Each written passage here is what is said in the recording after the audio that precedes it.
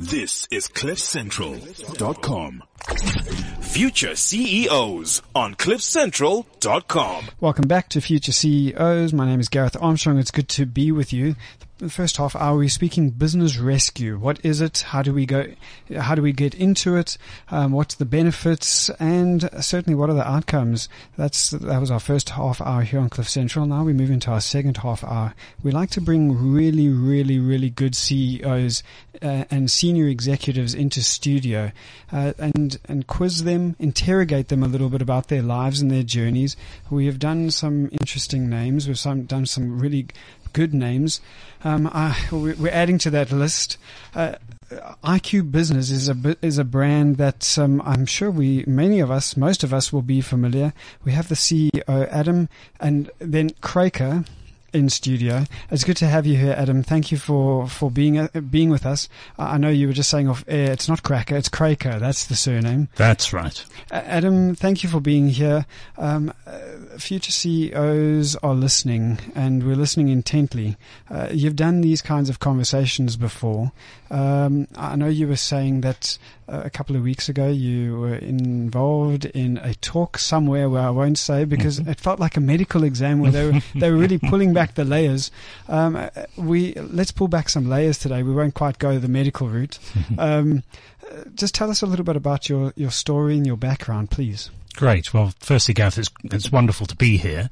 And as I said to your guest as he was leaving, Byron, that I hope I never meet him again. Yeah, business rescue specialist. Exactly. Yeah. It was lovely to meet him. But, I guess in terms of my own story, I'm a bit of an imposter in South Africa, perhaps from my accent. Sure. Your listeners will be able to tell that I'm originally from the UK. I've been in South Africa for 20 years and came here with a view that I would spend 2 or 3 years in South Africa and fell in love with the country. I had actually already fallen in love with my wife when we came here together. Okay. And we decided to stay, and it's become very much our home and the home for our family, for our children, and we very much enjoy the opportunity and the environment. But my own story, originally then I was born and bred in the UK, just on the outskirts of London, and went through the normal school and high school, university education. And left university straight into a world of commerce and business in the consulting environment. Okay. There's a bit of a story to tell that I guess I shouldn't brush over, and that is that I'm one of 4 children in my family, so 4 siblings together. Okay. And unfortunately, I lost my father when I was only 8 years old. He was 35, okay. So really unfortunate. I'm sorry to hear that. And thank you. And my mother passed away when I was 17 years old. Okay. So it was not the most ideal start, I think, in life, and as a I guess in terms of timing. Getting into higher education was going to be a real challenge, but I was the first in my family to go to university and to make a break into tertiary education and have the advantage and opportunity that gave me. And thank you for not brushing over that story, because I know so many of our listeners are often coming from, we can refer to it as probably a disadvantage in some form or fashion, but your evidence sitting here that disadvantage does not mean you have to stay there. You can certainly move and maneuver around these disadvantages. Thank you for sharing that. Thank you for not brushing over. Yeah. So you were able to do that. I'm interested in just quickly asking, during this educational period, were there any indications that you had this within you, whether it was some kind of business acumen, whether it was a finance acumen, or perhaps some kind of entrepreneurial flair? Was it evident there, or did this begin to develop later on? Well, I guess we each of us draw an awful lot from our parents and from grandparents, and both of my grandparents on either side had family businesses. Okay. And so there was almost an expectation that I might even tread the path into one of those businesses. I certainly didn't have a view at that stage that I had any business acumen and indeed I wasn't particularly academic. Okay. And it was only when I got into university that I realized that I could excel academically, and I was very lucky to get into university. It was on the basis, shortly after my mother had passed away, I was offered an opportunity to apply for a scholarship with an organisation in the UK called British Gas, which would be the equivalent in the UK of Eskom here. Oh, right. Interesting. And interesting. It would be very interesting if you're offered a scholarship. And I was very, very fortunate to be assigned to a mentor in this great parastatal organisation. It employed 90,000 people, so it was an enormous business. And this senior executive really became my guide, my navigator, and really encouraged me to excel. And I spent a year working for British Gas in between school and going to university, which was really a very pivotal time and taught me so much at that stage about what I should be learning at university and how it would be applied when I eventually get into the work environment.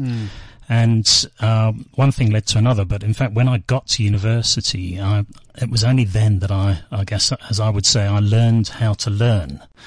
Okay, interesting. I need you to explain that, please. Well, in fact, I've learnt this with my own children now. We would classify the condition I think that I had as ADHD. Okay. And that I was an absolute fidget pot, and in fact, sitting in the studio with you now, Gareth, is almost somewhat uncomfortable really? for me because I have this urge to move. And when I was at university, I was told by one of my tutors that I really was not going to be able to achieve very much in the mathematics environment that I was working in.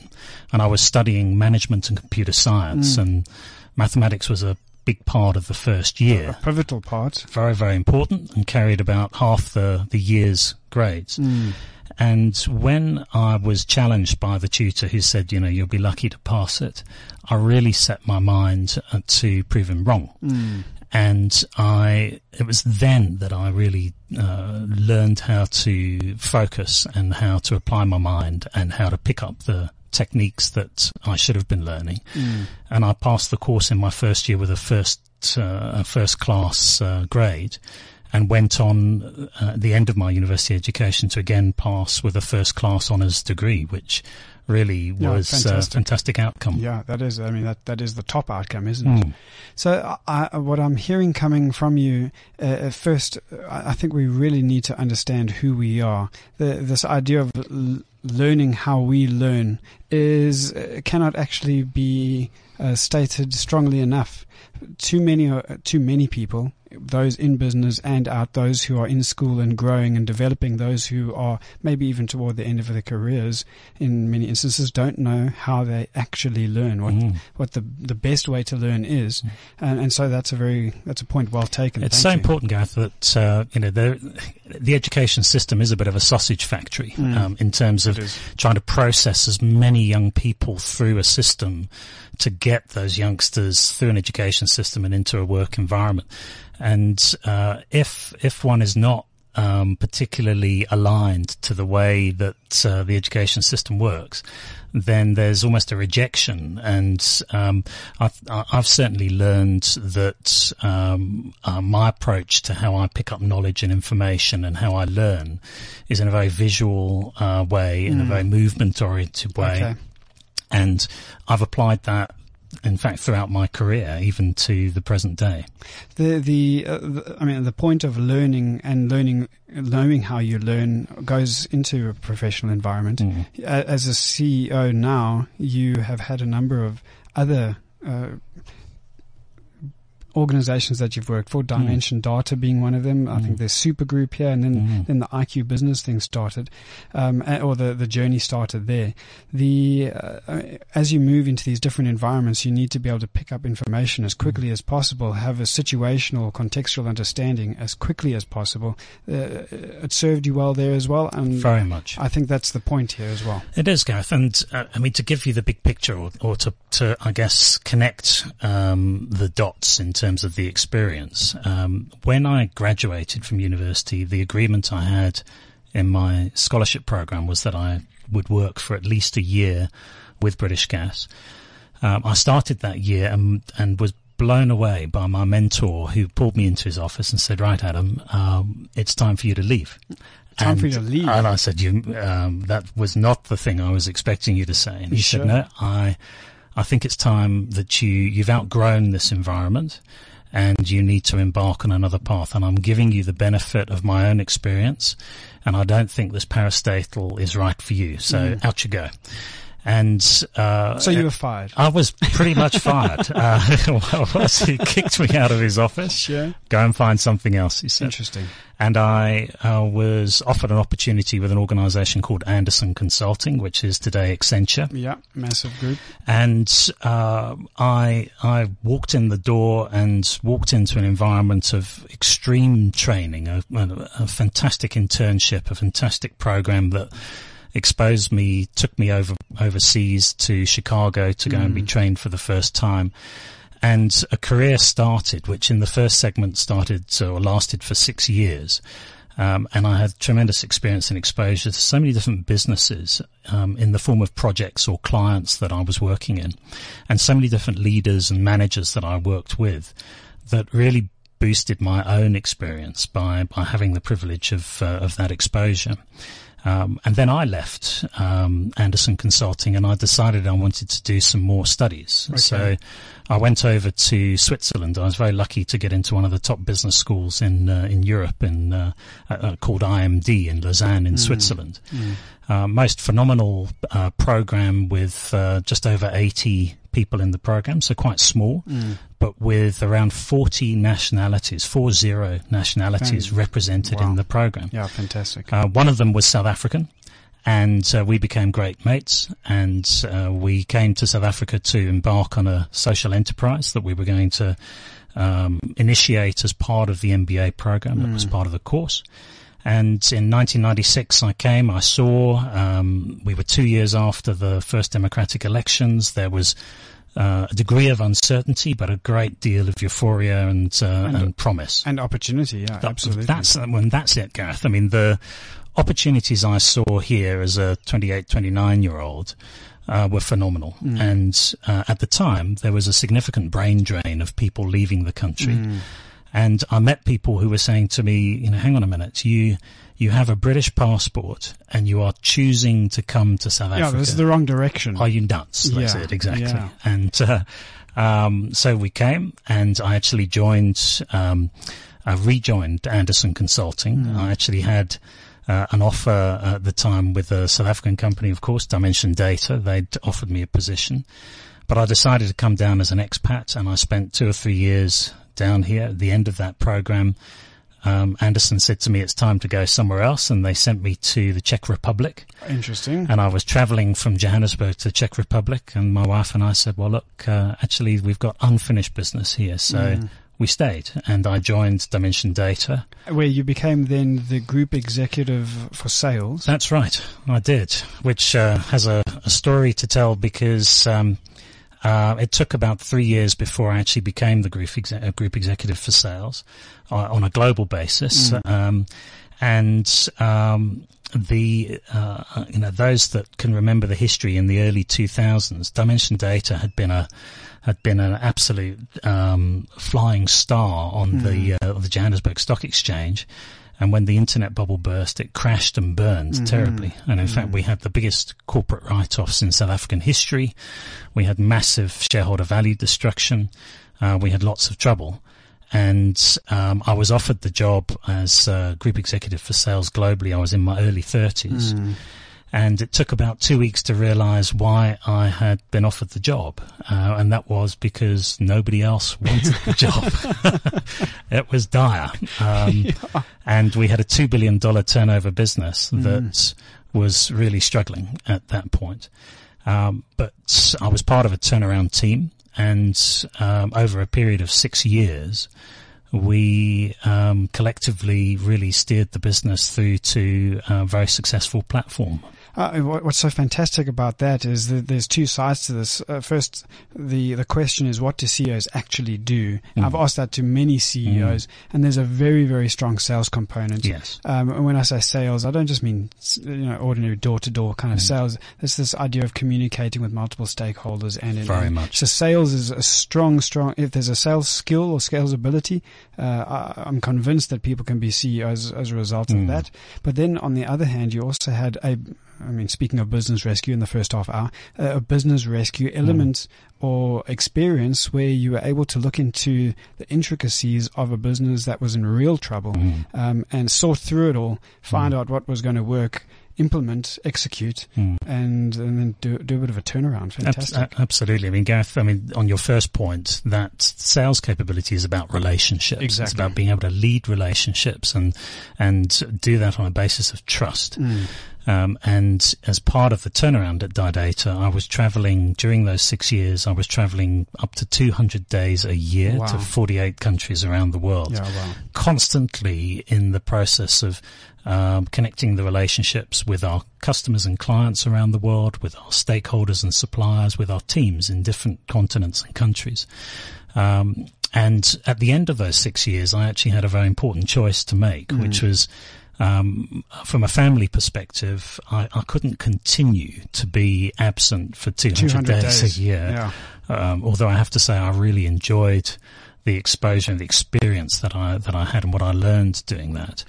And I made a choice to exit Dimension Data and join Supergroup, the South African-based and listed industrial conglomerate. And part of the attraction was that Supergroup was heading down a similar path, I thought, to the Didata scenario. The turnaround was needed. I joined as the Group Chief Operating Officer of Supergroup. They'd never before had a COO. Oh, really? Okay. And the idea was that if I was successful as the Chief Operating Officer, there may be an opportunity to take over as the Chief Executive. Okay. But within a very short amount of time in arriving in Supergroup, the turnaround scenario indeed became a rescue situation. We had 12,000 employees. We had a very large business, as I said, listed in Johannesburg. It was a heavily geared or leveraged business, so there was a lot of debt in the business. And it was at that moment in 2008, 2009 that the global financial crisis hit. And the cost of debt spiraled out of control, and then, of course, pressure, big pressure. And then what tends to surface as a result, they say, when the tide goes out, you see who's swimming without swimming costumes on. And the scenario turned to a situation where we started to discover a number of frauds within the business and challenges that led to us having to restate our accounts, and very, very quickly it became a very dramatic situation that needed to be turned around and rescued. So I was part of that team, and we completed the initial recapitalization and structuring of that turnaround. But you started on the idea of relationships, the ability to relate. I think there's a strong empathetic thing there. You spoke about trust. Under circumstances like that, how do you get your team to trust you? At least you can lean on a little bit of experience, so you can just say, guys, I've been here before, trust me. But beyond that, how do you get people to really trust in a process that can be very, very difficult? Well, I don't know if you realize, Gareth, but the core value at Supergroup during that time was trust. Okay. And interesting. Supergroup had this whole structure and value system within the organization. What I found within a few months was that value was not being reflected in the behavior in the organization, and indeed there was a great deal of mistrust, and the amount of challenge from the business issues that we started to surface was a real difficulty to overcome, and that led me to believe that at the time that I felt that I was in the wrong organisation, that there was a misalignment in terms of values. Values, yeah. And as I mentioned, I worked with the as part of the turnaround and rescue team, and we made a number of decisions to restructure the business and really stamp a new value system, which Peter Mountford, the CEO of Supergroup, has carried forward in a really superb way. And it's taken 6 or 7 years to really get that turnaround complete and to re-establish the trust in the marketplace that the team have really carried forward. And that's a difficult thing, to re-establish trust. There's a consistency that is required there, that you put one step out of line, one toe over a line that where it shouldn't be, and that can all crumble. It takes years and years to build up that trust. It takes 24 hours to shatter it completely, and then you're back into that year and year cycle of rebuilding and re-establishing the brand and the trust. So that was then COO Supergroup. Then we move over to IQ Business. Now we are running out of time, so I've got a number of questions that I'd like to ask. We'll ask a bit of like a quick fire kind of scenario. But just very quickly, your experience with IQ Business? It was a very exciting change. Privately owned company. At the time, we had 275 IQers, as we call ourselves, or staff in the organisation.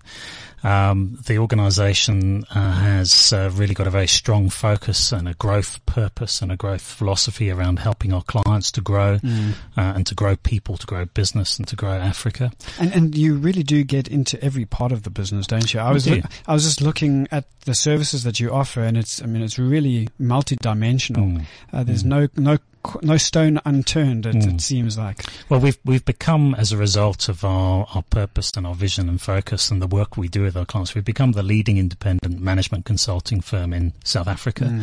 We now have 650 IQers in Johannesburg and Cape Town. We work all over sub-Saharan Africa. Fantastic. There's a real culture and a spirit and a huge difference in terms of value system that I've experienced in IQ Business. We're 19 years old, so I didn't start it, but I was a hired gun into the organisation, and I've since led a management buy-in to restructure the equity within IQ Business to ensure that the people that work in the organisation, the top team, are all owner managers, and that changes the philosophy of the business and has been core to our success over time. Well, very nice. And clearly you are someone that is worthwhile following. Let's also learn a little bit more from you. Some quick fire questions. We ask lots of CEOs these questions, so let's see how you stack up against the other answers. No pressure. What are your 3 pillars of CEO leadership? So you've done some remarkable things in your career.